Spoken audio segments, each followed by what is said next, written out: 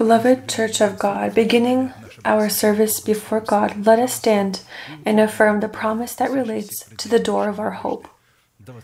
Let the resurrection of Christ reign in our bodies. Let us bow our heads in prayer.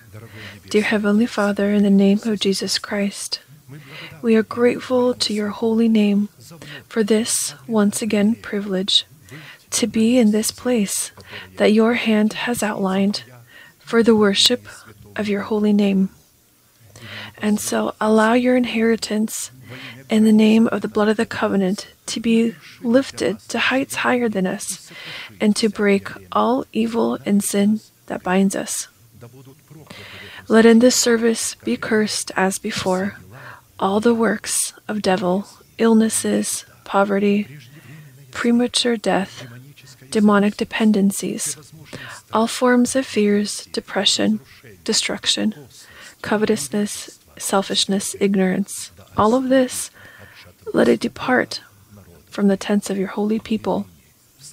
And stand, Lord, at the place of your rest, you and the ark of your greatness. And may your saints be clothed in your salvation, and may they rejoice before your countenance. Give us more from your Spirit. Fill us with your Holy Spirit, and allow us to find your holy countenance. I present this service into your divine arms. Guide it with your uplifted hand. Almighty God, Father, Son, and Holy Spirit. Amen. May the Lord bless you. You may be seated. My dear friends,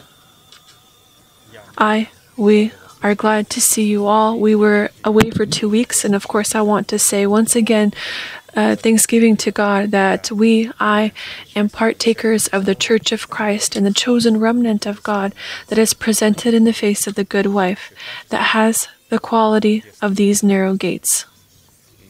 And of course there is a big difference when you look at service on TV and when you are here in real life, when you're present. There's a big difference in that you know that there are gathered the saints of God, the children of God, and it's unique when we turned on, for example, at a big screen in that hotel that we were found in. And it was interesting to pay attention to how saints gather. We looked at how saints gather.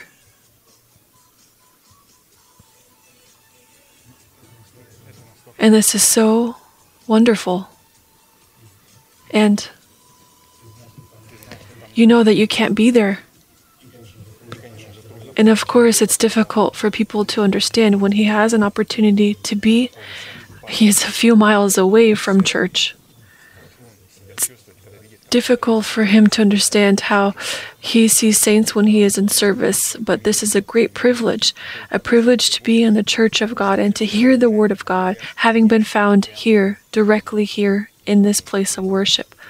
So sometimes we need to go through this small experience in order to begin to value the church, to cherish living fellowship, living communication, and you understand that there are no other reasons in order to remain at home. There are no reasons.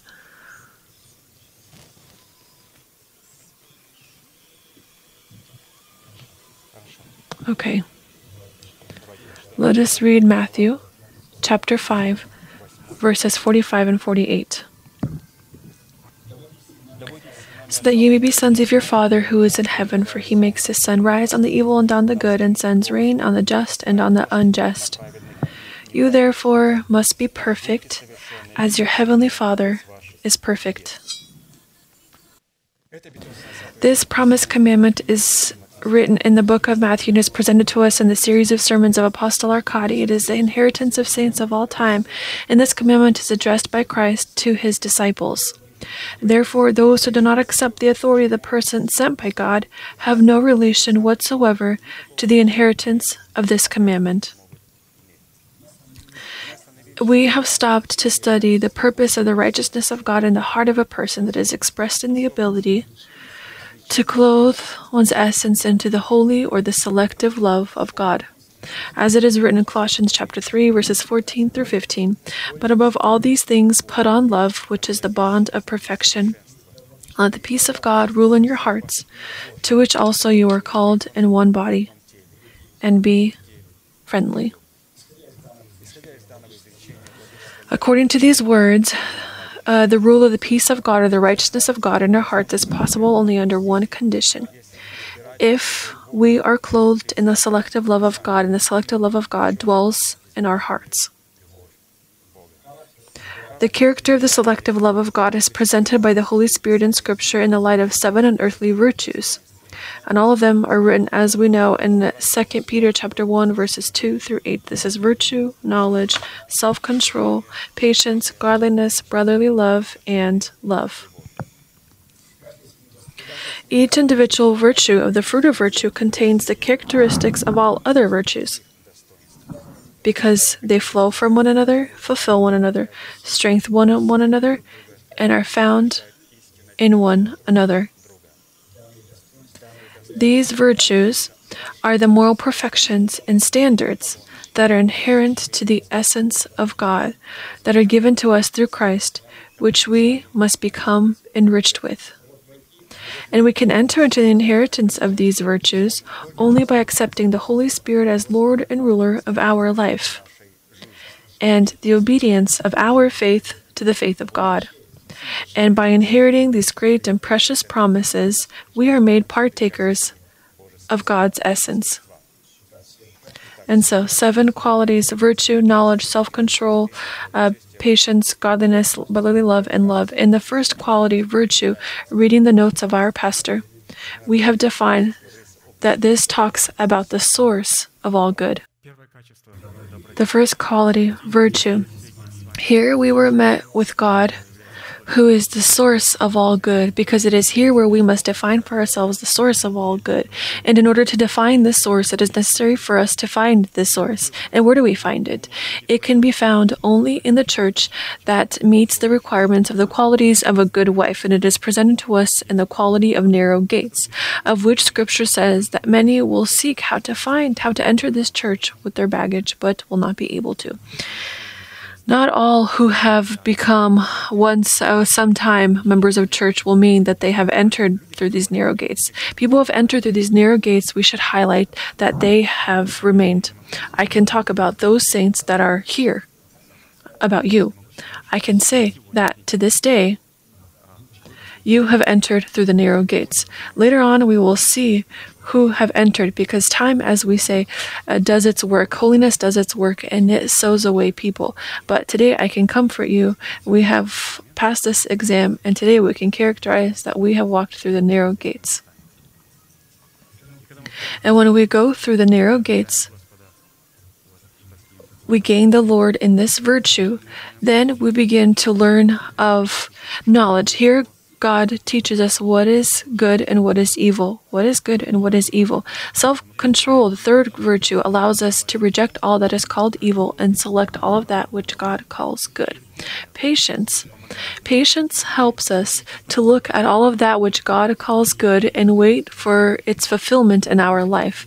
Godliness, in turn, not going far away from patience, reminds us that we must keep our sanctification through we must keep our dedication through our sanctification and sanctify ourselves daily so that no one may take our crown. Then we go to the quality of brotherly love, and we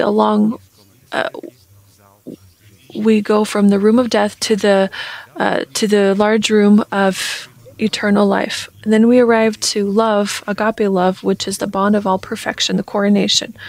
Love of God, agape, will lead us to the heavenly groom, Jesus Christ, who in turn is going to lead us and show us before his heavenly Father. So the heavenly Father wants to see his daughter.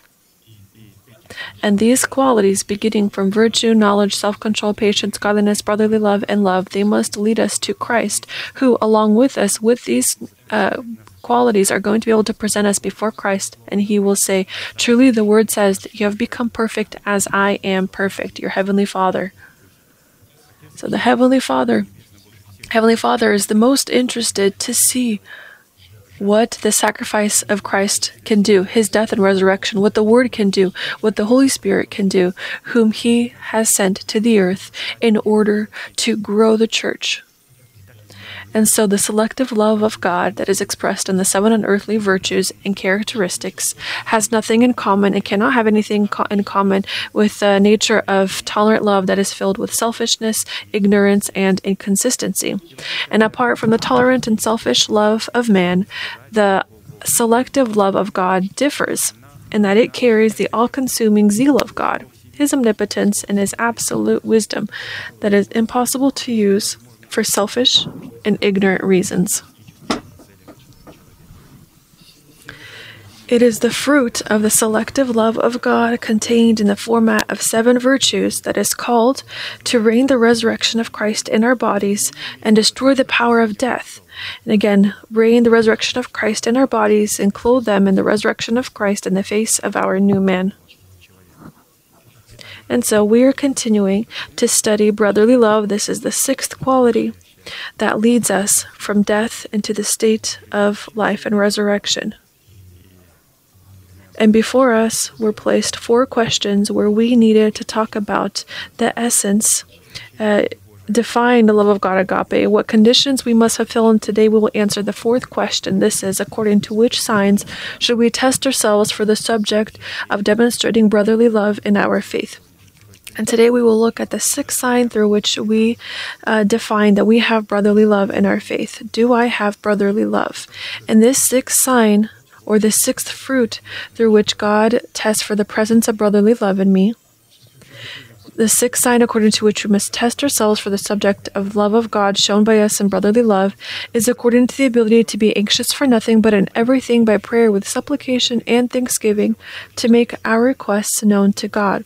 Philippians chapter 4 verses 5 through 7. Let your meekness be known to all men. The Lord is at hand. Be anxious for nothing, but in everything by prayer and supplication with thanksgiving let your requests be made known to God. And the peace of God, which surpasses all understanding, will guard your hearts and minds through Christ Jesus. And so, the character of the fruit of the Spirit that is expressed in the property of meekness is placed opposite of the works of the flesh. Here we talk about meekness as the fruit of the Spirit, and it is always placed opposite of the works of the flesh. Galatians chapter 5 verses 19 through 24. Now the works of the flesh are evident, which are adultery, fornication, uncleanness, lewdness, idolatry, sorcery, hatred, contentions, jealousies, outbursts of wrath, selfish ambitions, dissensions, heresies, envy, murders, drunkenness, revelries, and the like, of which I tell you beforehand, just as I also told you in time past, that those who practice such things will not inherit the kingdom of God. But the fruit of the Spirit is love, joy, peace, long-suffering, kindness, goodness, faithfulness, gentleness, self-control. Against such there is no law, and those who are Christ have crucified the flesh with its passions and desires. The ability of the meek tongue to be anxious for nothing in the sphere of earthly well-being is opposed to the anxiety of a person whose lips are not bridled by the bonds of meekness. Anxiety leading to the breaking of our spirit are the genetic bonds of fear passed on to us through the sinful seed of our fathers, which are bound by because we did not grow in the soil of our good heart the fruit of meekness. What is anxiety? It comes from stiffness. This kind of anxiety talks about the lack of the fruit of meekness in the Spirit, which points to the bad soil of his heart, which he refused to cleanse from dead works.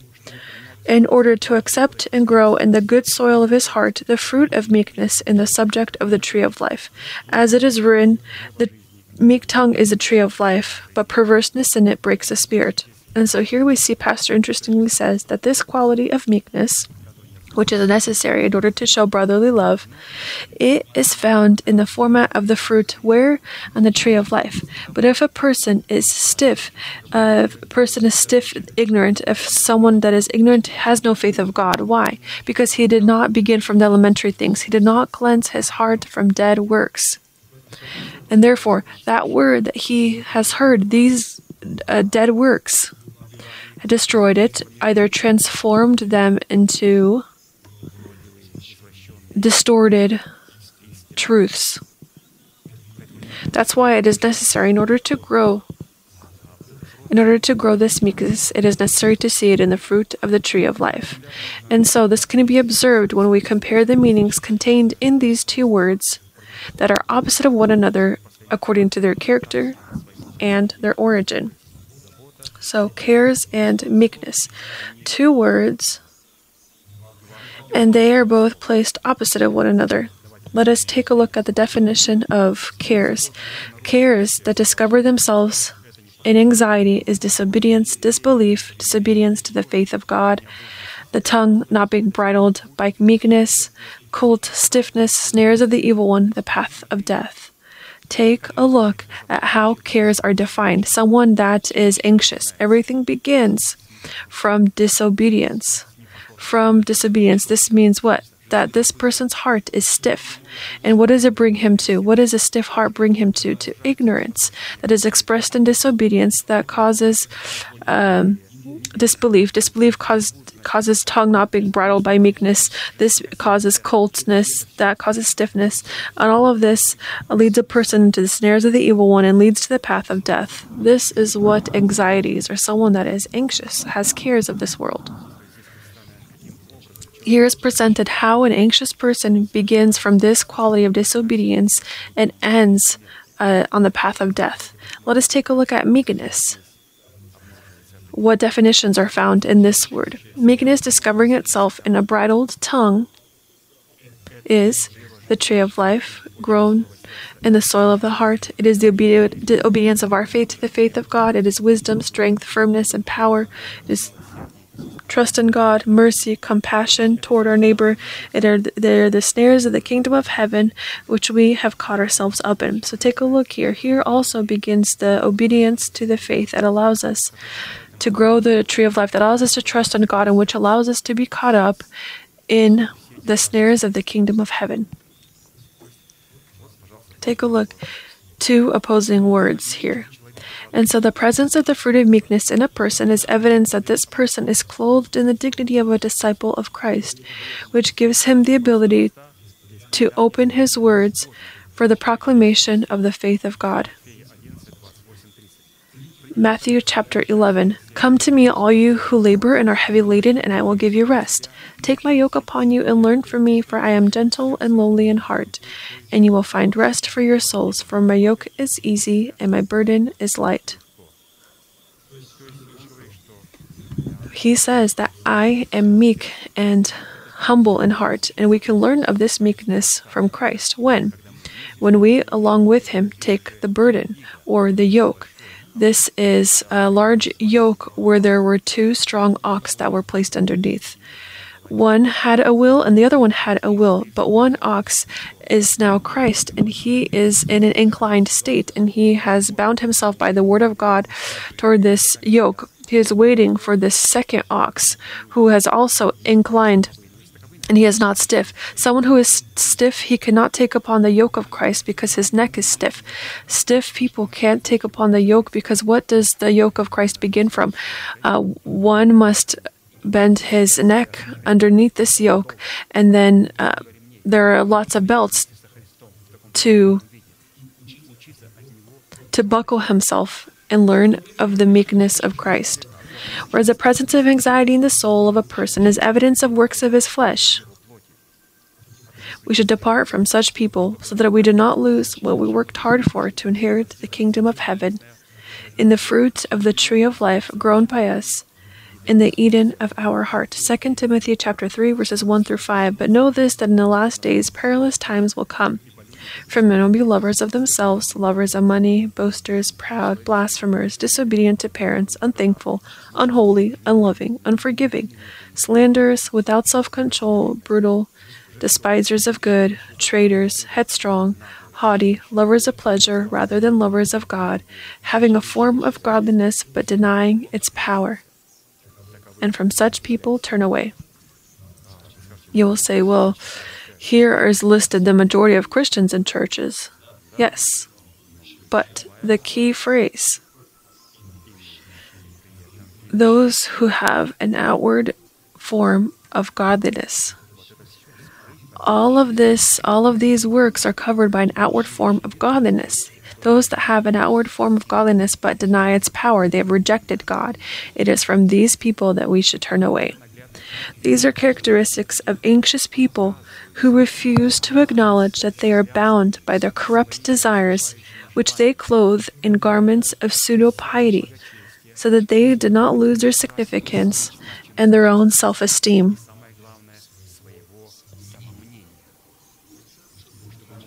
And in order to lose their significance and self-esteem among others, a person taking all of these qualities, he hides them under the form of godliness. These are dangerous people. Scripture says, depart from such.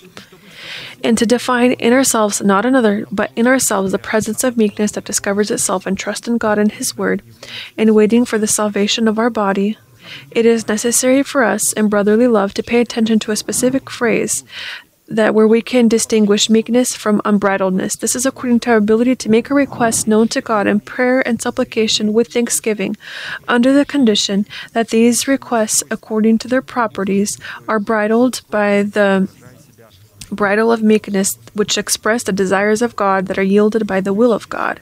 So the presence of meekness is expressed when we make our requests known to God in prayer. When we ask with thanksgiving. Some will say, well, of course, with thanksgiving. I ask God from childhood with thanksgiving. Lord, thank you, I give you this. Thank you for giving me that. But here we're not talking about this thanksgiving. Here we are talking about we thank God for that which coincides to His will and that which is found in Christ Jesus. This is not just after, well, why don't you think? In America, I learned to say thank you for everything. I sat to say thank you. Someone gives something, thank you. Someone did this, I say thank you. And this thank you, I'm astonished. I've become so courteous in America. But this thank you and thanks to God does not draw, this thanks does not draw me near to God. I learned from my own experience. Thanksgiving is when we ask. As Pastor said, we were talking about meekness. We're talking about anxiety, meekness, but a meek person acts only for that which is found in Christ Jesus and that is placed. Lord, I thank you that this quality, this thing, this promise is found in Christ Jesus. And I accept this promise for my body and I withdraw it. Let the resurrection of Christ reign in my body until God fulfills this promise for us. And other things for which we say thank you and are not found in Christ Jesus, they're often not found in Christ, oftentimes. It is according to the presence of a grateful heart with thanksgiving that makes its request known to God for the fulfillment of the will of God. We should define in ourselves the quality of meekness, because to turn the favor of God upon ourselves is possible when we in our praise offer our body as a living sacrifice, holy and pleasing to God, which gives God the basis to reveal and to affirm His salvation for us. Now, this thanksgiving that is presented, this praise and thanksgiving is a sacrifice in which my body is embodied with. Psalms 49:23. Whoever offers praise glorifies me, and to him who orders his conduct aright, I will show the salvation of God. From God's end to show us favor as an answer to our sacrifice of praise, this becomes for us a guarantee for the fulfillment of our salvation, and therefore it was necessary for us to remember, first, with what criteria does Scripture define the essence and status of the legitimacy of praise, which Scripture calls befitting praise, called to be a sign of brotherly love. Second, what purpose is befitting praise called to fulfill in worship to God, the sign according to which we can judge that we demonstrate in our faith the power of brotherly love. Third, what conditions are necessary to fulfill so that our praise gains the status of legitimacy, the sign according to which we can judge that we demonstrate in our faith the power of brotherly love. And fourth, by what results should we judge that praise that we offer God has a legitimate status, according to which we can judge that we demonstrate in our faith the power of brotherly love. Today we will answer the second and third questions, but very quickly, if we are reminded about the first question when we defined befitting praise, then Pastor began to very uniquely say that befitting praise is a praise that is befitting, that is spoken correctly, and befitting praise It intends for a person to create an atmosphere of heaven. It is impossible to praise God and to thank God unless we create an atmosphere of heaven at the place where we pray. And we create it not through some kind of feeling or emotion, but through a correct prayer. When we pray to God the Father through Jesus Christ in the power of the Holy Spirit. Jesus has said in his prayer, pray this way: Our Father in heaven, let your will be done on earth as it is in heaven. Let your will be done on earth. Let your atmosphere on earth be just as it is in heaven. Therefore, when we begin our prayer and we do not create a correct atmosphere, because in heaven the atmosphere is God the Father, and they all speak in the format of a prayer, and we must create an atmosphere of prayer and turn to who? Not to Jesus, but through Jesus. We must not speak with the Holy Spirit, but come by the power of the Holy Spirit and to create a correct atmosphere. And when we create this atmosphere through our correct proclamations, using this befitting praise, this is the first step. And then it was necessary for us to create an atmosphere of the kingdom of heaven. Where? In our heart. It is necessary to have a meek heart. It is necessary to have meek lips. Furthermore, it is necessary to affirm our partaking to the Israel of God. How is this done? Do you have a partaking to Abraham, Isaac, Jacob, to those promises which God has given to them, but which can be taken only through the Jew, Jesus Christ? And we thank God. And just as Abraham, we take this part from Abraham and we proclaim, calling the inexistent in the physical sense as existent that is placed in Christ Jesus, just as the Jews do today. So, throughout all the persecution, throughout all of the hatred, they continue to rejoice. Why? Because this small quality trait has been left. They know that the Father has promised to their fathers and he has never lied to them. And they rejoice.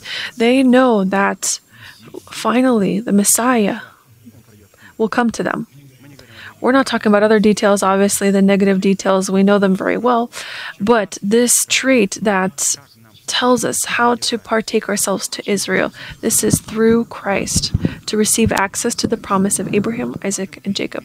We must also have, and having defined befitting praise, we must have communication and to be partaking to the church of God.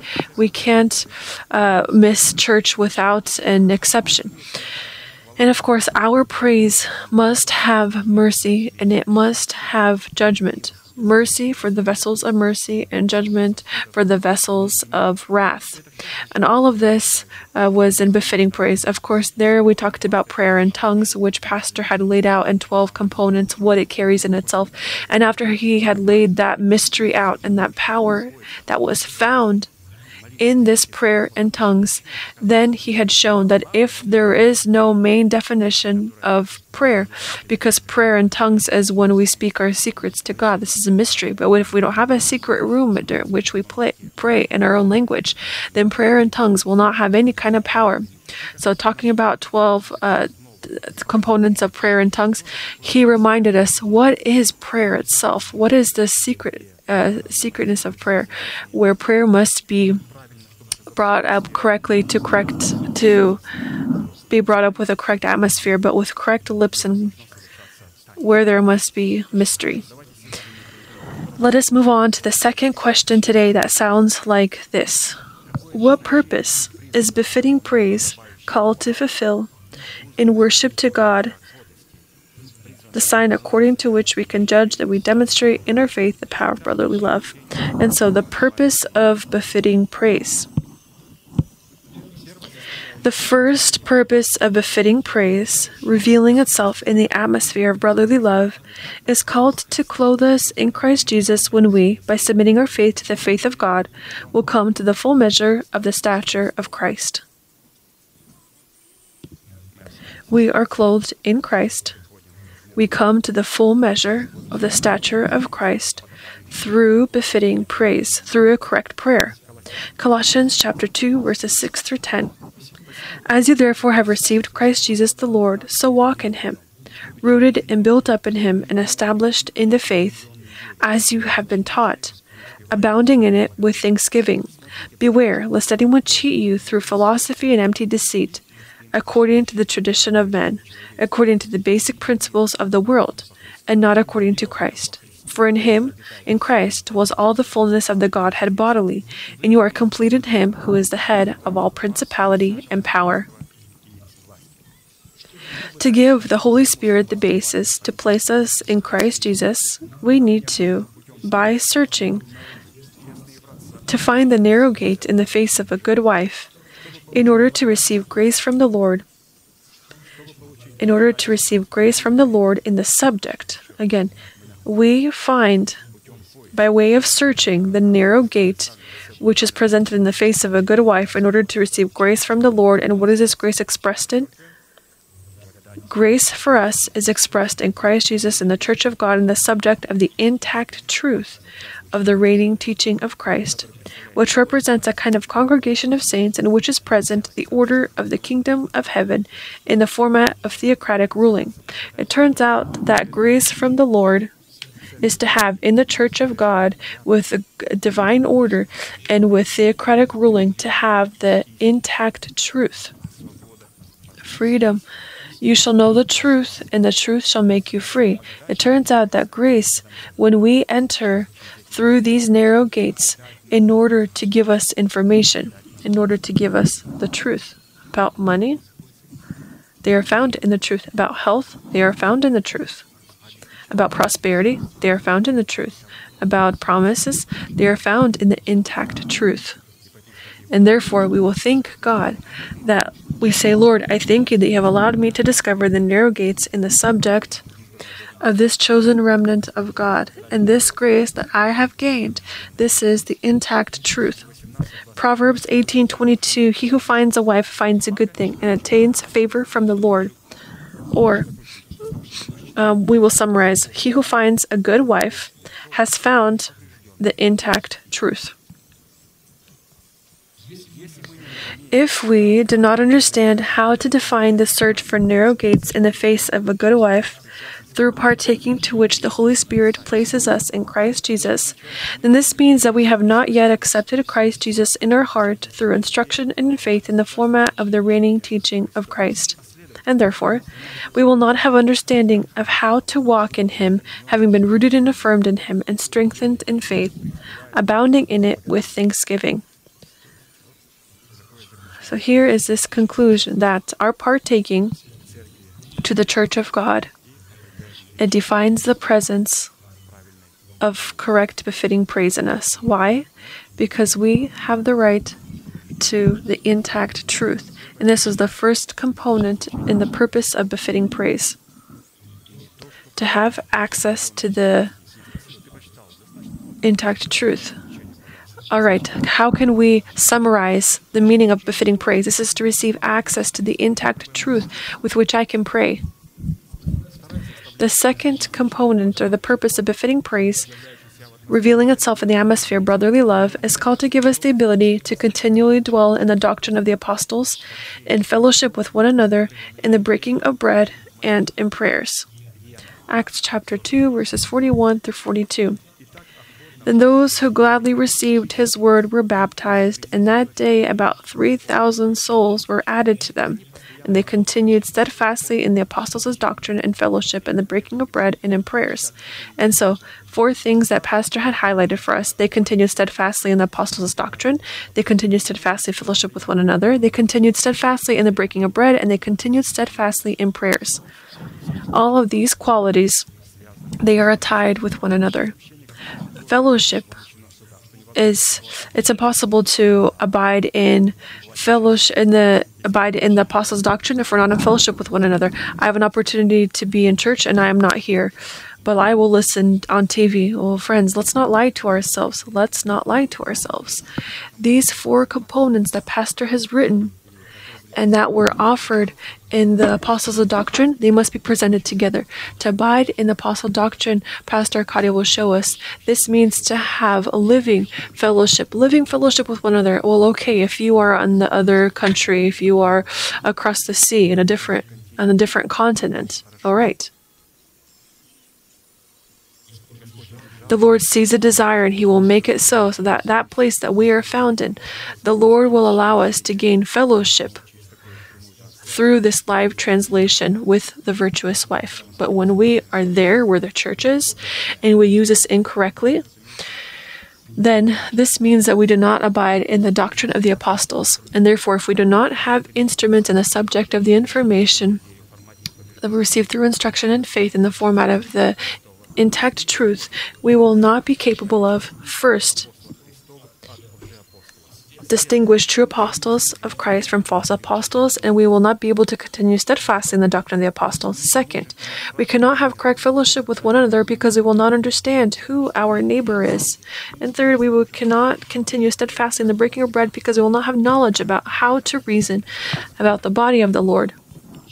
And fourth, we cannot continue steadfastly in prayers because we will not be taught what price is necessary to pay for the right to be a warrior of prayer, clothed in the dignity of a king, priest, and prophet, as well as what prayer is and how we ought to pray. All of these four components, let us once again read them. They must not be viewed and looked at without one another. They all go forth together. And so, four components: to abide in the apostles' doctrines, to abide in living fellowship with one another.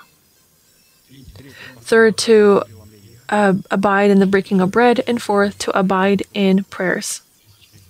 If we lack something, we are not familiar with befitting praise. Third, the third purpose of befitting praise, revealing itself in the atmosphere of brotherly love, is called to give us the ability to make known the manifold wisdom of God to the principalities and powers in the heavenly places, to the angels of God. Ephesians chapter 3, verses 8 through 12.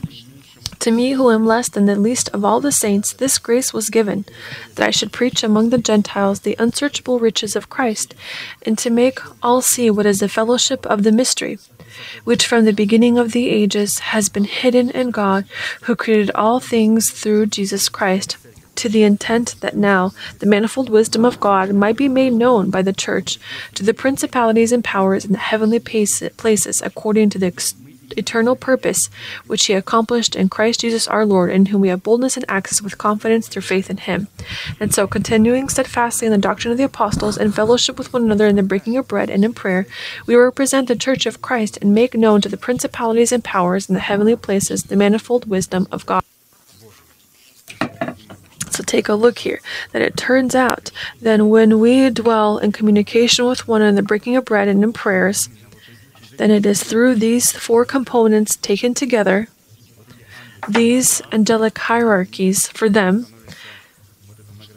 to them is made known the manifold wisdom of God. Sometimes people say, well, they tried to intend, who are they trying to look into? What kind of communication of saints? Only that communication where there's the teaching of doctrines, where there is fellowship with one another, where there is correct breaking of bread, where each one discerns regarding the body of the Lord. We're talking about who is the Lord, what he has done for me, who I am in Christ Jesus, and what must I do to inherit all that God has prepared for me. This is to reason and to abide in prayer as a warrior prayer. When all of these four components are taken together in this kind of church and in this kind of relationship, the angels can look and see in it the manifold wisdom of God, or to see God. The fourth purpose of befitting praise, revealing itself in the atmosphere of brotherly love, is called to give us the wisdom and ability through prayer to turn upon ourselves the favor of God. Leviticus chapter 1, verses 1 through 4. Now the Lord called to Moses and spoke to him from the tabernacle of meeting, saying, Speak to the children of Israel and say to them, When any one of you brings an offering to the Lord, you shall bring your offering of the livestock, of the herd and of the flock. If his offering is a burnt sacrifice of the herd, let him offer a male without blemish. He shall offer it of his own free will at the door of the tabernacle of meeting before the Lord. We are talking about how I bring myself to the church in order to the fellowship with saints. We are presented here, brothers and sisters.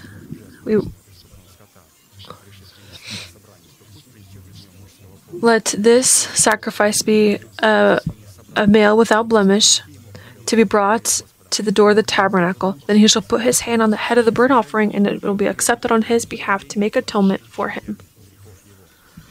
And so the image of the door of the tabernacle of meeting is a congregation of saints that has the dignity of narrow gates in the face of a good wife. It is the church in which there is the intact truth. The image of the burnt offering at the door of the tabernacle of meeting is an image of presenting our body as a living sacrifice, holy and accepting to God for our reasonable service. Romans chapter 12, verses 1 through 2. I beseech you, therefore, brethren, by the mercies of God, that you present your bodies a living sacrifice, wholly acceptable to God, which is your reasonable service. And do not be conformed to this world, but be transformed by the renewing of your mind, that you may prove what is that good and acceptable and perfect will of God.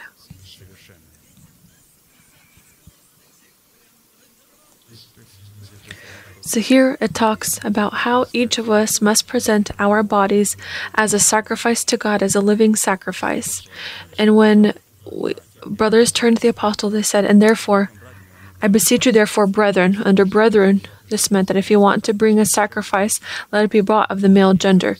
And these sacrifices of the male gender, without blemish, could be brought by children and by elders and by men and women and brothers and sisters. Here it talks specifically about this. This is that which is the purpose of befitting praise. The fifth purpose of befitting praise, revealing itself in the atmosphere of brotherly love, is called to, with God striking the rock of our hearts, to make our heart in the flesh, so that out of it waters could gush out and streams of water could overflow. Psalm 78, verse 20. Behold, he struck the rock so that the waters gushed out and the streams overflowed. Under God striking the rock should be viewed Jesus Christ, in whom God has placed us, and in the sufferings of Christ on the cross, in which we were cleansed from all filthiness, so that in the resurrection of Christ he could give us a new heart and a new spirit, so that we could walk in his commandments and observe his statutes. Ezekiel chapter 36, verses 24 through 28. For I will take you from among the nations, gather you out of all countries, and bring you into your own land. Then I will sprinkle clean water on you, and you shall be clean. I will cleanse you from all your filthiness and from all your idols. I will give you a new heart and put a new spirit within you. I will take the heart of stone out of your flesh and give you a heart of flesh. I will put my spirit within you and cause you to walk in my statutes, and you will keep my judgments and do them. Then you shall dwell in the land that I gave to your fathers. You shall be my people, and I will be your God.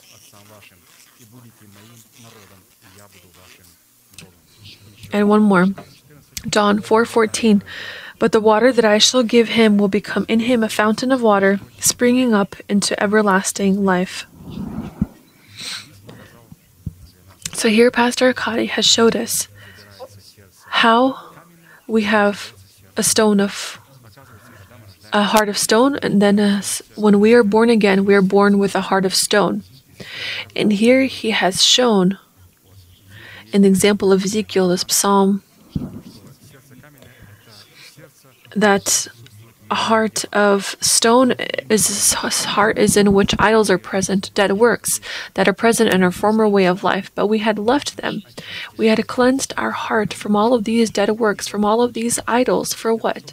So that we can accept the intact truth and to grow the fruit of meekness in our hearts, so that we can offer God a sacrifice of praise. Therefore, it'd be best if we not have a heart of stone. A heart of stone cannot pray. We are talking about befitting praise. Befitting praise cannot be poured out of a heart of stone.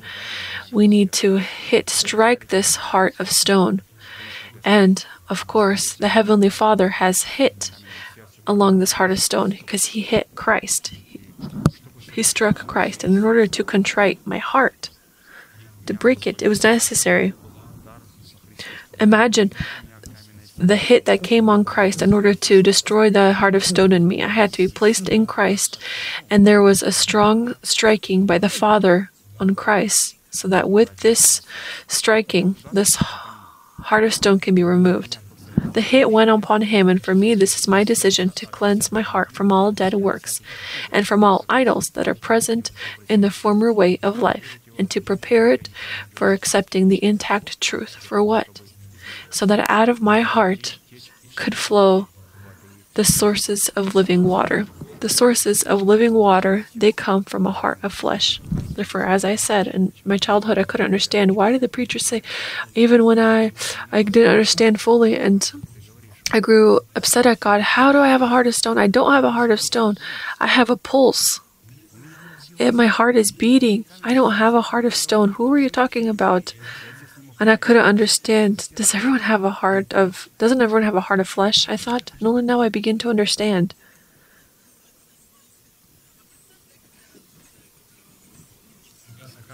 It turns out that a heart of stone is a heart that is stiff. It is a heart in which is present dead works. The sixth purpose of befitting praise, revealing itself in the atmosphere of brotherly love, is called to open the mouth of the Lord in parables in the lips of his messengers, that they could utter things kept secret from the foundation of the world. Matthew chapter 13, verse 35, that it might be fulfilled which was spoken by the prophet, saying, I will open my mouth in parables, I will utter things kept secret from the foundation of the world. So the Lord will open his lips in parables, and he, through parables, will reveal to us the things kept secret from the foundation of the world. Ministers that cannot open their lips in parables, in proverbs, and a congregation of saints that cannot understand the things kept secret from the foundation of the world in parables and proverbs, has no relation to the partaking of a good wife, that has the dignity of a narrow gate. And therefore, the praise of this person, this congregation, cannot be called befitting praise, because it is not bridled with the bridle of meekness and cannot demonstrate its power in brotherly love. It's a very important thing here, that the Lord wants to open, for us to open. The Lord wants to open to us in parables what was hidden from the creation of the world. What this is from the book of Genesis. We see the images, laws, and God says that through them I will make known the promise. Why did Pastor say here that ministers who cannot open their lips in parables, and a congregation that cannot understand these things and does not want to understand these parables and proverbs, they cannot be presented in the status of a good wife that has a dignity of narrow gates? For the very reason that all of that which God has placed his mysteries that were hidden from the foundation of the world, he will open in his parables, that promise that lies at the door of hope. Take a look, New Testament. One time Brother Okade said, can you preach from here, from the New Testament? He says, I can't, because this New Testament is an interpretation of the Old Testament. Well, preach from here. Preach from only here. I'll take the New Testament and find for me the promise that lies at the door of hope. You won't find it.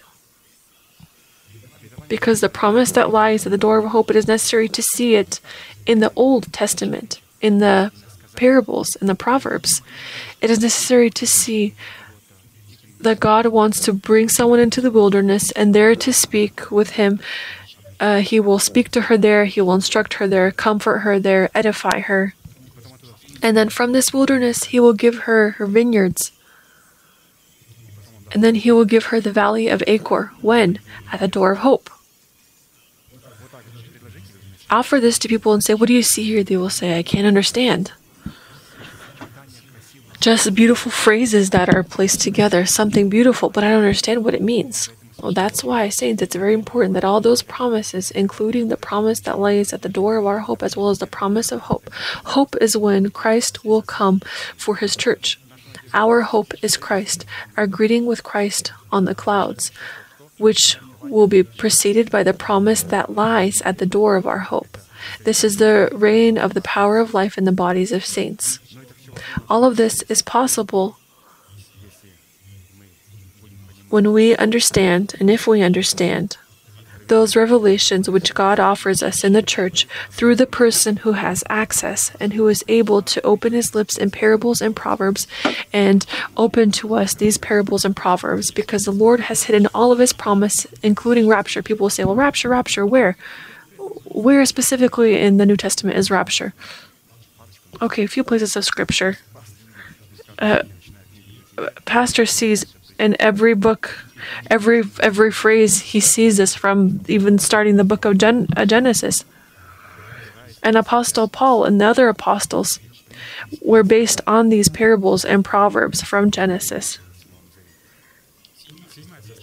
The seventh component, or of the purpose, of befitting praise, revealing itself in the atmosphere of brotherly love, is called to, through the preached word of truth, to proclaim for us the manifestation of liberty from debt and slavery to all things depended on. Leviticus 25:10, and you shall consecrate the 50th year and proclaim liberty throughout all the land to all its inhabitants. It shall be a jubilee for you, and each of you shall return to his possession, and each of you shall return to his family. So, saints, this is a proverb. This is a parable. It must be interpreted. Let us read. The image of governing over the portion of our land which we are called to govern is our body, freed from the power of the old man with his works, through the acceptance of the Holy Spirit as the Lord and ruler of our life, revealing the meaning of the perfect law of liberty contained in our heart. For a person, can you in one phrase tell me what the Jubilee feast is for you? Please define for me the 50th year. Well, I can pray in tongues, someone will say. No, give me a definition of the 50th year. 50th year, when the Lord returns to us our land. Let us read once again what this 50th year means for us. For us, the image of governing over the portion of our land which we are called to govern is our body, freed from the power of the old man. So, the 50th year is our body that is freed from the power of the old man with his works. Through what? Through the acceptance of the Holy Spirit. How do we accept him? As Lord and ruler of our life. Why? Because he will make known the significance of the perfect law of liberty that is contained in our heart. James chapter 1 verse 25, but he who looks into the perfect law of liberty and continues in it, and is not a forgetful hearer, but a doer of the work, this one will be blessed in what he does. The eighth purpose of befitting praise, revealing itself in the atmosphere of brotherly love, is called to, in our heart, resurrect from the dead promises that are called to become in our body the power of eternal life. Ezekiel chapter 37 verses 1 through 6. The hand of the Lord came upon me and brought me out in the spirit of the Lord, and set me down in the midst of the valley, and it was full of bones. Then he caused me to pass by them all around, and behold, there were very many in the open valley, and indeed they were very dry.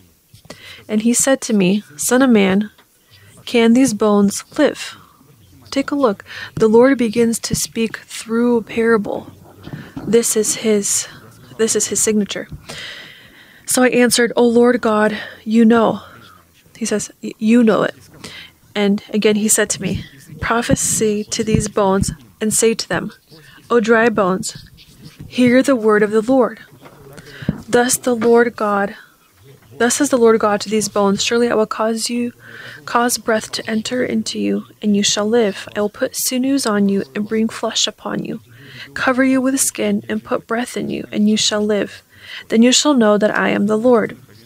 When we, submitting our faith to the faith of God, in the information of the word of truth preached to us, when we begin to call the inexistent promise as existent, the Holy Spirit receives the basis to resurrect them in our bodies out of death.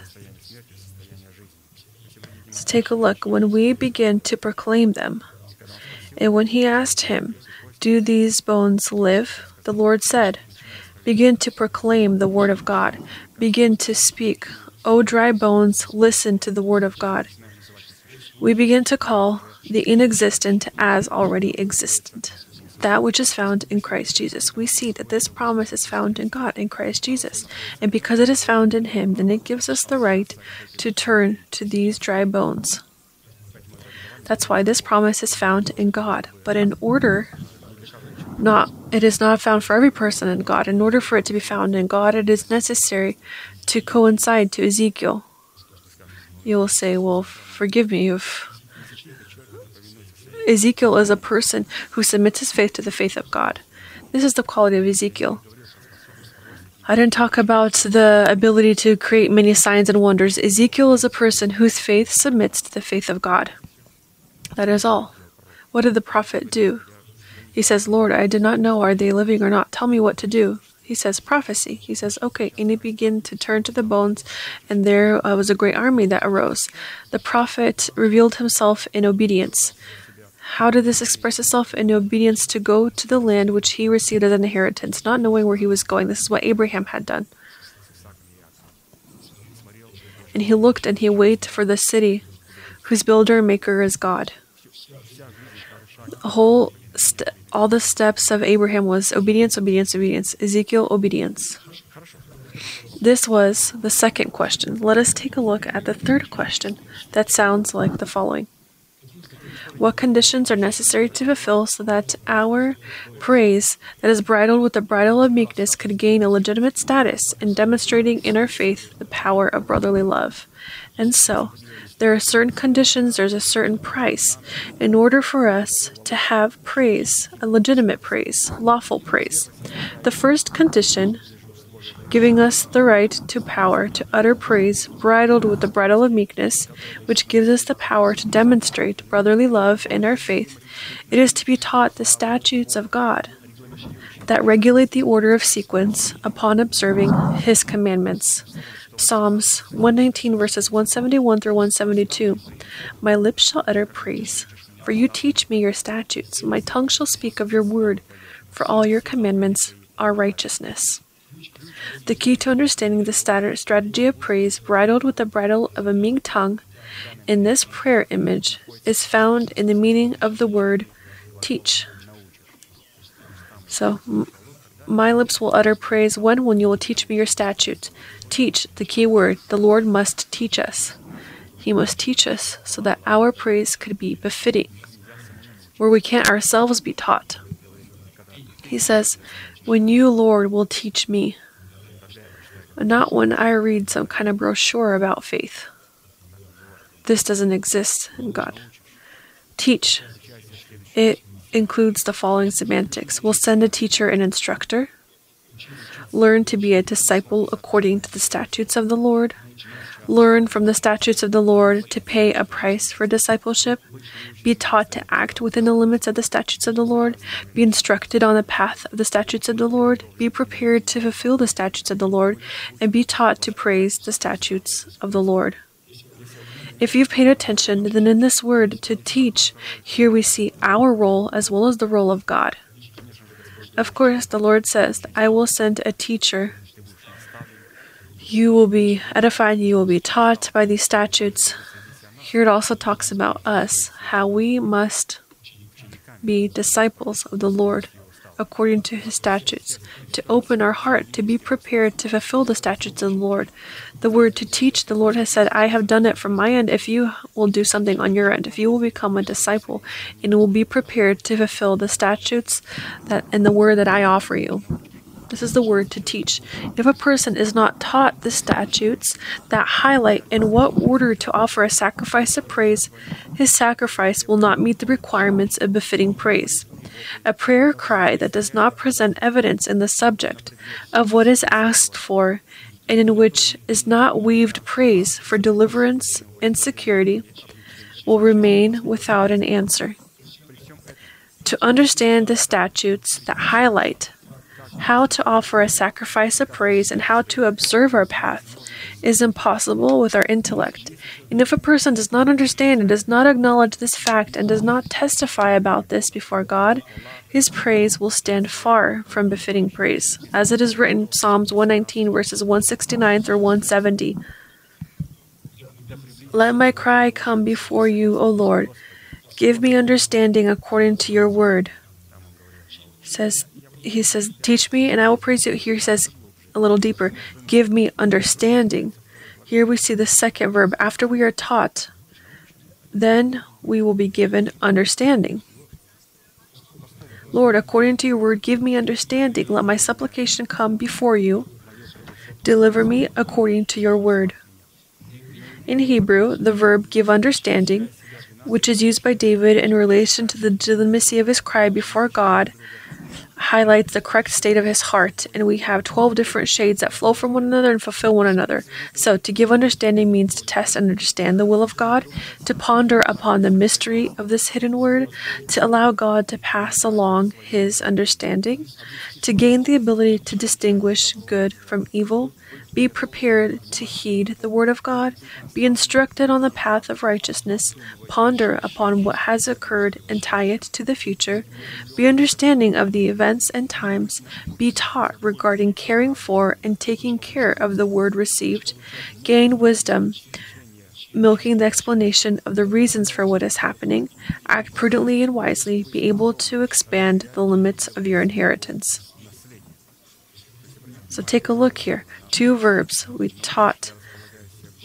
Taught, I am a disciple and I prepare myself for fulfilling the word of God. The Lord in this verb sends me a teacher who begins to give understanding in my heart.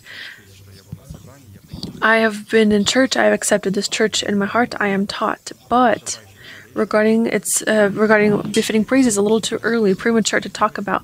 Now we come to the second verb, give understanding to be Lord. Allow me to understand what Pastor has wrote here.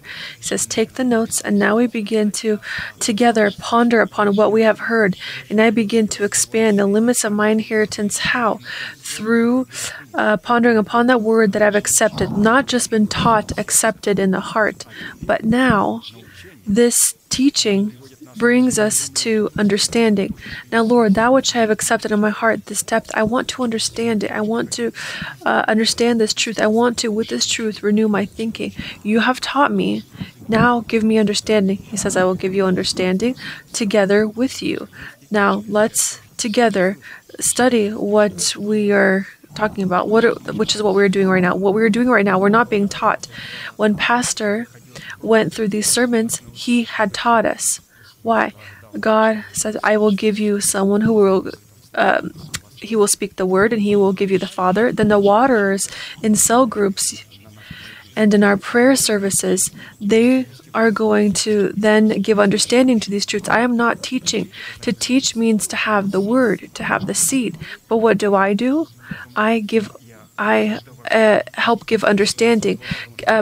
Give understanding to my mind, because if I am taught but do not have understanding, I can't have befitting praise. Befitting praise offers us so that there is a Japheth, so that Japheth can dwell in the tents of Shem, and then Ham is going to be a servant to him. The body will be a servant. So what are we doing now in our prayer services, or when saints have cell groups? We allow our Japheth, our mind, to dwell in the tents of Shem. For what? So that Ham could be our eternal servant, so that our body could be a servant, and we can give our members up to be members of righteousness. And so to give a sacrifice of praise according to these statutes, we must,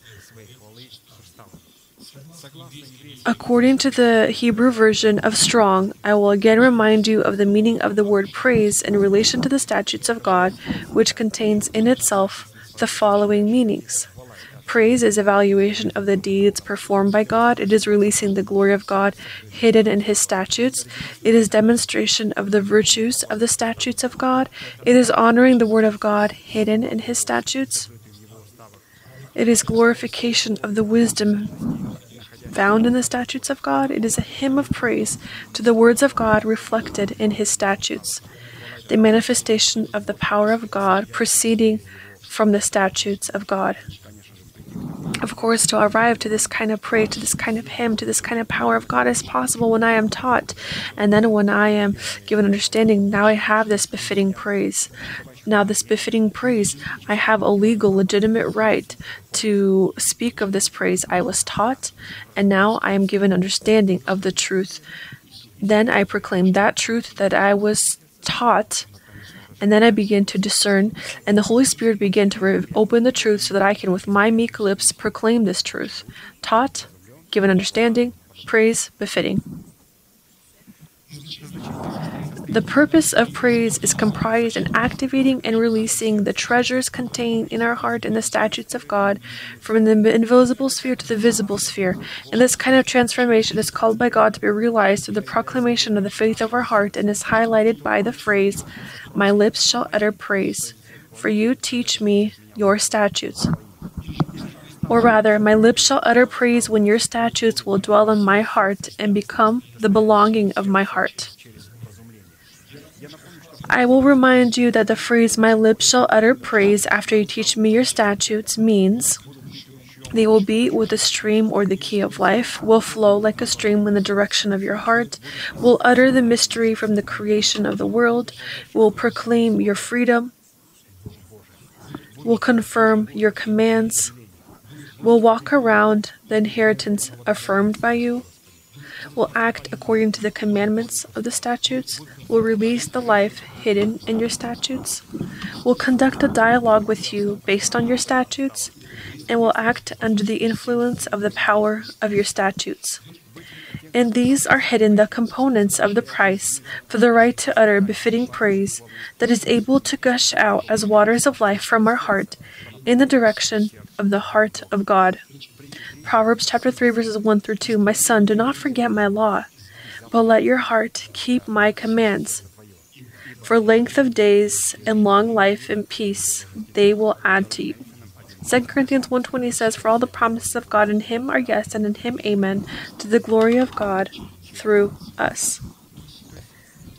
So this is an interesting component that we have read about, how we receive access to befitting praise, that which I have understood. If someone asks me, what have you understood? I have understood that I must be taught the statutes of God, of the intact truth, that I am given understanding by pondering upon the statutes of God. And then when I have penetrated into them, then I begin to praise God. And this praise is going to be befitting praise. The second condition, giving us the right to utter praise, bridled with the bridle of meekness, which gives us the power to demonstrate brotherly love in our faith, is a necessity too, with the cross of the Lord Jesus, to be separated from our nation, the house of our Father, and our carnal life. Psalms 45 verses 10 through 11. Listen, O daughter, consider and incline your ear. Forget your own people also and your father's house. The king will greatly desire your beauty, because he is your Lord. Worship him. And so here for us are presented 4 verbs: listen, consider, incline, and forget. Firstly, the fulfillment of these 4 requirements in the cooperation of the carrying of our cross with the cross of Christ magnifies our purpose into the status of legitimacy, which gives us the power to demonstrate brotherly love in our faith. Secondly, fulfillment of these 4 requirements in the cooperation of the carrying of our cross with the cross of Christ gives us the ability to, with the law, die to the law in order to live for God, to give Christ the ability to live in our heart. Galatians chapter 2 verses 19 through 20. For I through the law died to the law that I might live to God. I have been crucified with Christ. It is no longer I who live, but Christ lives in me. Thirdly, fulfillment of these 4 requirements in the cooperation of the taking up of our cross with the cross of Christ abolishes the power of the old man over our soul and body and gives us the ability to be freed from the law of marriage. Of course, we mean with the old man. Romans chapter 7 verses 1 through 4. Or do you not know, brethren, for I speak to those who know the law, that the law has dominion over a man as long as he lives? For the woman who has a husband, we are talking about the soul of a person, is bound by the law to her husband as long as he lives, which would mean the old man. But if the old man dies, she, or soul, is released from the law of her husband. So that if while her husband lives, she marries another man for Christ, she will be called an adulteress. But if her husband dies, the old man, she is free from the law, so that she is no longer no adulteress, though she married another man, Jesus Christ. Therefore, my brethren, you also have become dead to the law through the body of Christ, that you may be married to another, to him who was raised from the dead, that we should bear fruit to God. So, listen, incline, consider, and forget. These words are in relation to the bride of the Lamb, and they bring to death the old man. So the old man can die only when the soul dies. It is impossible to bring the old man to death without death to the soul. He doesn't want to die. He's a spiritual substance. But he has one small con. He is tied by one rope, our soul. And he holds on to our soul and says, "You are bound to me by the law. I am your lawful husband." And then when they're told, "See this rope that ties you to the old man?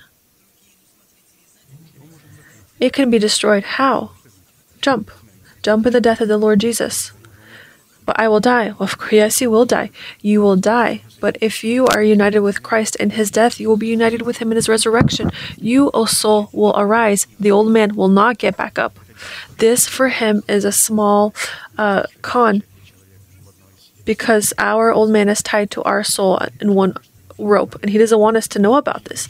He doesn't want us to know that in order to be freed from him is possible when we go through the Dead Sea. What the Egyptians had done, they had drowned.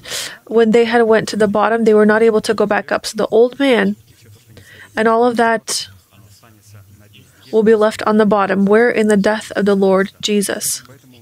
Therefore, to wait till the husband dies, this won't happen until the soul dies. When the soul dies, along with it dies the old man.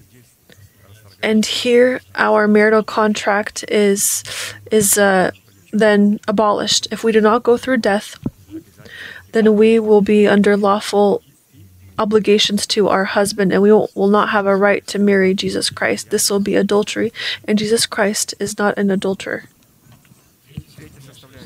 The third condition, giving us the right to power to utter praise, bridled with the bridle of meekness, which gives us the power to demonstrate brotherly love in our faith, is a necessity to love righteousness and its carriers, and hate lawlessness and carriers of this lawlessness. Psalms 45, verses 7 and 8. Your throne, O God, is forever and ever. A scepter of righteousness is the scepter of your kingdom. You love righteousness and hate wickedness. Therefore God, your God, has anointed you with the oil of gladness more than your companions. Psalms 45, verses 6 through 8. With this, it should not be forgotten that God's love and his hatred is bound by the word that comes from his lips. Another place, Pastor interestingly wrote that the love of God as well as hatred, they are not feelings or emotional. This is the decision, the rational decision that is based on the word of God. Psalms chapter 11, verses 5 through 7. The Lord tests the righteous, but the wicked and the one who loves violence his soul hates. Upon the wicked he will rain coals, fire and brimstone, and a burning wind shall be the portion of their cup. For the Lord is righteous, he loves righteousness, his countenance beholds the upright. So, to love and to hate means to not use our emotions, but to use the truth and to be based on the commandments of the Lord. The fourth condition, giving us the right to power to utter praise, bridled with the bridle of meekness, which gives us the power to demonstrate brotherly love in our faith, is a necessity to pay a price for clothing ourselves in righteousness by faith, just as Abraham had done. Romans chapter 4, verses 13 through 25. For the promise that he would be the heir of peace was not to Abraham or to his seed through the law, but through the righteousness of faith. For if those who are of the law are heirs, faith is made void, and the promise made of no effect, because the law brings about wrath. For where there is no law, there is no transgression.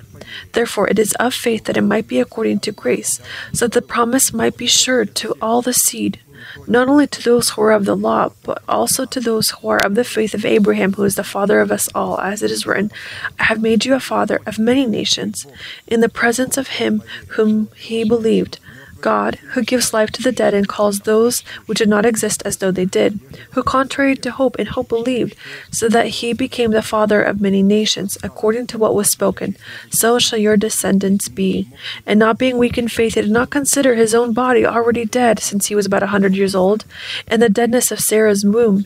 He did not waver at the promise of God through unbelief, but was strengthened in faith, giving glory to God and being fully convinced that what he had promised he was also able to perform, and therefore it was counted to him for righteousness. Now it was not written for his sake alone that it was imputed to him, but also for us. It shall be imputed to us who believe in him who raised up Jesus our Lord from the dead, who was delivered up because of our offenses and was raised because of our justification. The righteousness of our faith is comprised of the obedience of our faith to the faith of God, in which we, firstly, consider ourselves dead to sin and alive to God, and as to Abraham we call the non-existent promise regarding the government of the land of our body as existent, and secondly, calling the inexistent promise about the multiplication of ourselves in the fruit of our spirit, so Isaac, looking upon the stars of our heaven and on the sand of our sea.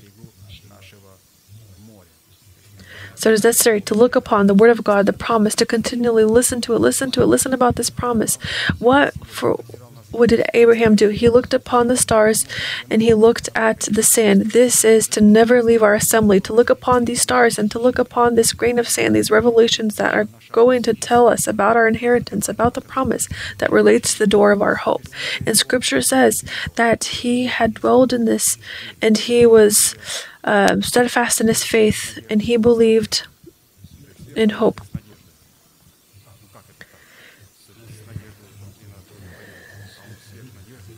He, contrary to hope, in hope believed. What is this expressed in? This is what it says here. Contrary to hope, in hope believed. He did not, in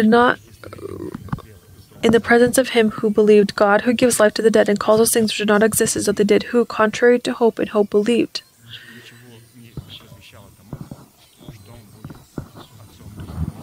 Nothing told him that we would be the father of many nations.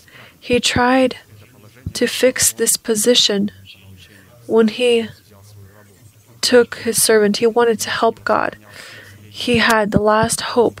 The Lord said, I can't do something to this hope. I need to do above hope when all the trust, all what you rely on will die. Hope and trust must die. Firstly, Sarah was barren. Secondly, she was old. Third, Abraham, although he became old, he became incapable. In all spheres, everything died. The promise continued to live. I understand if the Lord would give a promise to a young man that I am going to produce you, he would believe in this hope. But when God gives a promise, and in all spheres everything says of the opposite, then we, against of what we hope for, we begin to call the inexistent as existent. It's good to thank God for healing when I am healthy. It's difficult to thank Him when I'm very sick. There's a difference, right? It's good to think when there is a lot of money in the pocket. And how can a person thank God for freedom from different kinds of curses? So he believed with hope. He had held on to hope, although everything told him of the opposite, and all his physical surroundings, it spoke against to what he proclaimed. Every day in his physical life said, this is not so, this will not be, this is impossible. And he said, this is so, and this will be, and this is what I proclaim. And the difficulty was not, okay, I could take this promise somehow, but what is the curiosity in this? Now I need to also uphold my wife in this proclamation. Sarah was also in this dead state, and the promise that Abraham had held on to, and that was in this state. The person, now he must not just build his faith, now he must also build the faith of Sarah, and Sarah had to build it with him.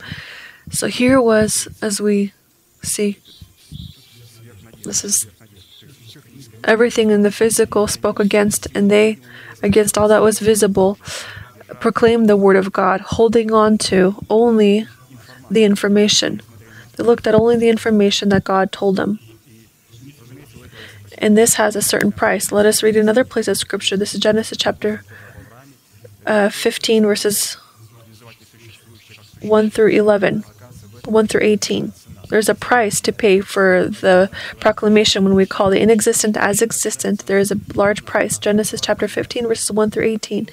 After these things, the word of the Lord came to Abram in a vision, saying, Do not be afraid, Abram, I am your shield, your exceedingly great reward. But Abram said, Lord God, what will you give me, seeing I go childless?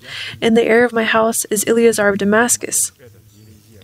Then Abram said, Look, you have given me no offspring. Indeed, one born in my house is my heir. And behold, the word of the Lord came to him, saying, This one shall not be your heir, but one who will come from your own body shall be your heir. Then he brought him outside and said, Look now toward heaven and count the stars, if you are able to number them. And he said to him, So shall your descendants be. And he believed in the Lord, and he accounted it to him for righteousness. Then he said to him, I am the Lord who brought you out of the Ur of the Chaldeans to give you this land to inherit it. He said, Lord God, how shall I know that I will inherit it? So he said to him, Bring me. Now we're going to the sacrifice. So take a look. Despite the fact that he believed God, now this whole faith, this capability of calling the inexistent as existent, he looked, saw, believed. Now he needed to, through a sacrifice, a befitting praise, to pay a price. We're talking about what praise does a sacrifice have. This is his price. Lord God, how shall I know that I will inherit? So he said to him, Bring me a 3-year-old heifer, a 3-year-old female goat, and 3-year-old ram, a turtle dove, and a young pigeon. And he brought all these to him, and cut them in two down the middle, and placed them each opposite the other. But he did not cut the birds in two. And when the vultures came down on the carcasses, Abram drove them away. Now when the sun was going down, a deep sleep fell upon Abram, and behold, horror and great darkness fell upon him. Then he said to Abram, Know certainly that your descendants will be strangers in a land that is not theirs, and will serve them, and they will afflict them 400 years. And also the nation whom they serve I will judge. Afterward they shall come out with great possessions. Now as for you, you shall go to your fathers in peace. You shall be buried at a good old age. But in the 4th generation they shall return here. For the iniquity of the Amorites is not yet complete. And it came to pass, when the sun went down and it was dark, that behold, there appeared a smoking oven and a burning torch that passed between those pieces. On the same day the Lord made a covenant with Abram, saying, Dear descendants, I have given this land, from the river of Egypt to the great river of the river Euphrates. But here we see that the Lord does all through the sacrifice. When we proclaim and when we call the inexistent as existent, as Abraham had done, we will meet with this darkness and this horror if we present to God a correct sacrifice. And this sacrifice is a befitting praise unto God, which we offer to God, where God passes through with his fire. The 5th condition, giving us the right to power to utter praise, bridle with the bridle of meekness, which gives us the power to demonstrate brotherly love in our faith, is the ability to surround the inheritance of our hope given to us in Christ Jesus and from Christ Jesus. Joshua 6:1-3. Now Jericho was securely shut up because of the children of Israel. None went out and none came in. And the Lord said to Joshua, See, I have given Jericho into your land. It's a king. And the mighty men of valor, you shall march around the city, all you men of war. You shall go around the city once. This you shall do 6 days. On the 7th day you shall walk around the city 7 times, and the priests let them blow their trumpets. After which they cried out, and the walls of Jericho fell.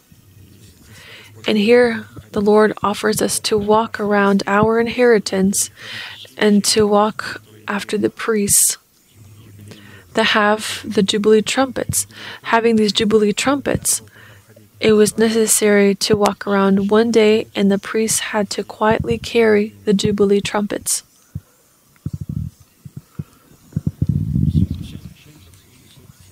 And the 7 priests, Jericho couldn't understand anything. Priests with trumpets, there's complete silence. 6 days they go once around Jericho, full silence. No one is crying out loud because the priests do not blow the trumpets. But at the 7th time, Scripture says, you will walk around the city 7 times, and the priests let them blow their trumpets.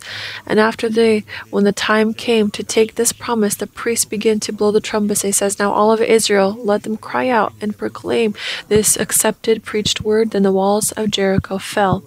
There was a time when silently we'll walk around Jericho. Today we see how the priests begin to blow this trumpet, this promise, and we are found in the 7th day. The priests are not silent.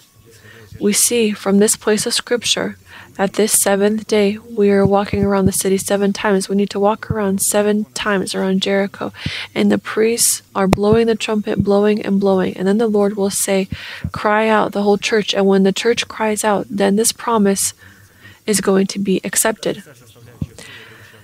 The 6th condition, giving us the right to utter praise, bridle the bridle of meekness, is comprised of the decision to gather bread from heaven according to the law of God. Exodus chapter 16, verses 4 through 5. Then the Lord said to Moses, behold, I will rain bread from heaven for you, and the people shall go out and gather a certain quota every day, that I may test them, whether they will walk in my law or not. And it shall be on the 6th day that they shall prepare what they bring in, and it shall be twice as much as they gather daily.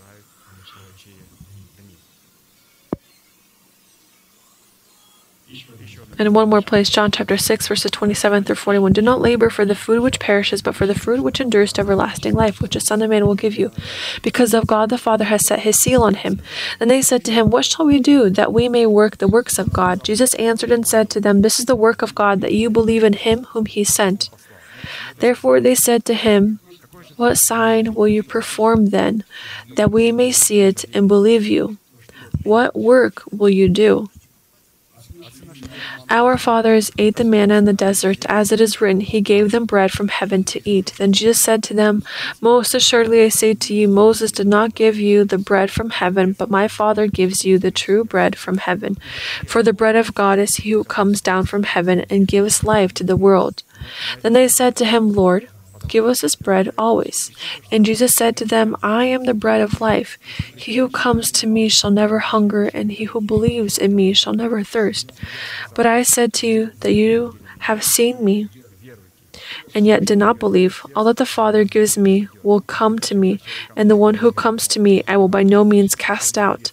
For I have come down from heaven, not to do my own will, but the will of him who sent me. This is the will of the Father who sent me, that all he has given me I should lose nothing, but should raise it up at the last day. And this is the will of him who sent me, that everyone who sees the Son and believes in him may have everlasting life. Now I will raise him up at the last day. The Jews then complained about him, because he said, I am the bread which came down from heaven. And so one more, 1 Corinthians chapter 10, verses 1 through 6. Moreover, brethren, I do not want you to be unaware that all our fathers were under the cloud, all passed through the sea, and all were baptized into Moses in the cloud and the sea, and all ate the same spiritual food. And all drank the same spiritual drink, for they drank of that spiritual rock that followed them, and the rock was Christ. But with most of them God was not well pleased, for their bodies were scattered in the wilderness. All ate, all drank, but God was not well pleased with a lot of them. Now these things became our examples, to the intent that we should not lust after evil things as they also lusted. Therefore we are going to thank God for that revelation, that word that we have.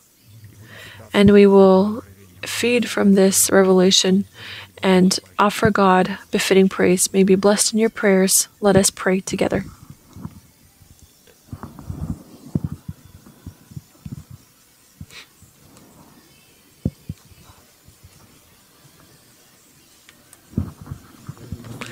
Dear Heavenly Father, in the name of Jesus Christ, we thank you. We thank you for the great privilege to be found in this place that your hand has outlined for the worship of your holy name. We thank you, Lord, that you numerously have shown us your mercy upon this place, and that you have taught us through your messengers your truths. We thank you that you have allowed us to enter through these narrow gates. in order to gain grace in the format of the intact truth. And we ask you, Lord, to continue to teach us your revelations, your statutes, your laws. Allow us to accept this word and place this intact truth in our heart. And we today make the decision to ponder upon this truth, to surround these promises, and to proclaim these promises with our meek lips.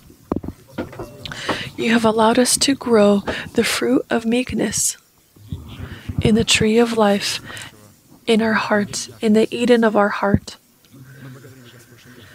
We thank you that you have previously cleansed us from all idols, from all dead works, from all of that which was present in the former way of life, so that we can serve the one living God. We thank you that we today have made the decision to set aside all evil and to do all of that which you call good. We thank you for that truth that we have heard, and we accept this bread that has come from heaven, and through a relationship toward that bread that you give, we gain grace before your holy countenance. We acknowledge, Lord, that you, Christ, are this bread that has come from heaven, and you are the fullness of the Godhead. And allow us to come to the full measure of the stature of Christ and to the perfect man. Allow us, Lord, to present our bodies as a living sacrifice, holy and acceptable to God for reasonable service. Allow us, Lord, to offer befitting praise that could satisfy the questions of your eternal holiness. And for this, Lord, continue to teach us, and we are going to be taught your truths and proclaim your truths. We thank you for the right to dwell in the doctrine of the apostles. We thank you for this living fellowship where we can come and be found in the atmosphere of brotherly love. We thank you, Lord, that we have the right to be partakers of your body and your blood. And we proclaim you, who you are to us. You, Lord, are our salvation. You are our Savior. You, Lord, are our shield. You are our strength. You are our protection. And we, Lord, trust in you. We cry out to you. And you, Lord, send your protection to us hastily. We ask you to continue to cover us with your revelations. We pray for your rain so that you can pour out your revelations upon us, so that you can continue to feed us with your manna. And we are going to express our favor before your holy countenance, bowing down before that word that we hear, accepting it, keeping it in our heart, being given understanding to this word, magnifying you with this word of God, praising you. And we ask you, Lord, may this manna that comes from heaven be given to our pastor, for us, for your church. We thank you. We thank you for this intact truth and for this grace that we have found and that we have gained having been found in this place. And we ask you, Lord, to continue to help us grow ourselves in this grace, in this intact truth, so that we can meet with you. We thank you for all of those promises around which we walk. We thank you for this Jubilee. We thank you for these trumpets of the priests. We thank you that you are continuing to give us understanding today of your promises. And we, Lord, are walking.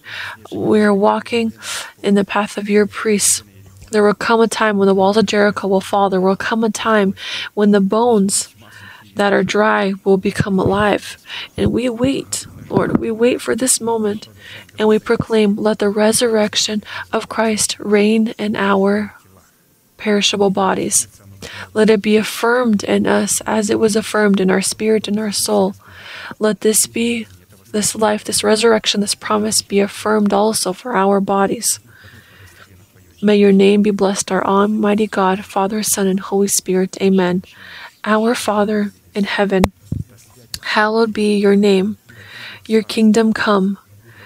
Your will be done on earth as it is in heaven. Give us this day our daily bread. And forgive us our debts as we forgive our debtors. And do not lead us into temptation, but deliver us from the evil one. For yours is the kingdom and the power and the glory forever. Amen. We will conclude with our unchanging manifestation.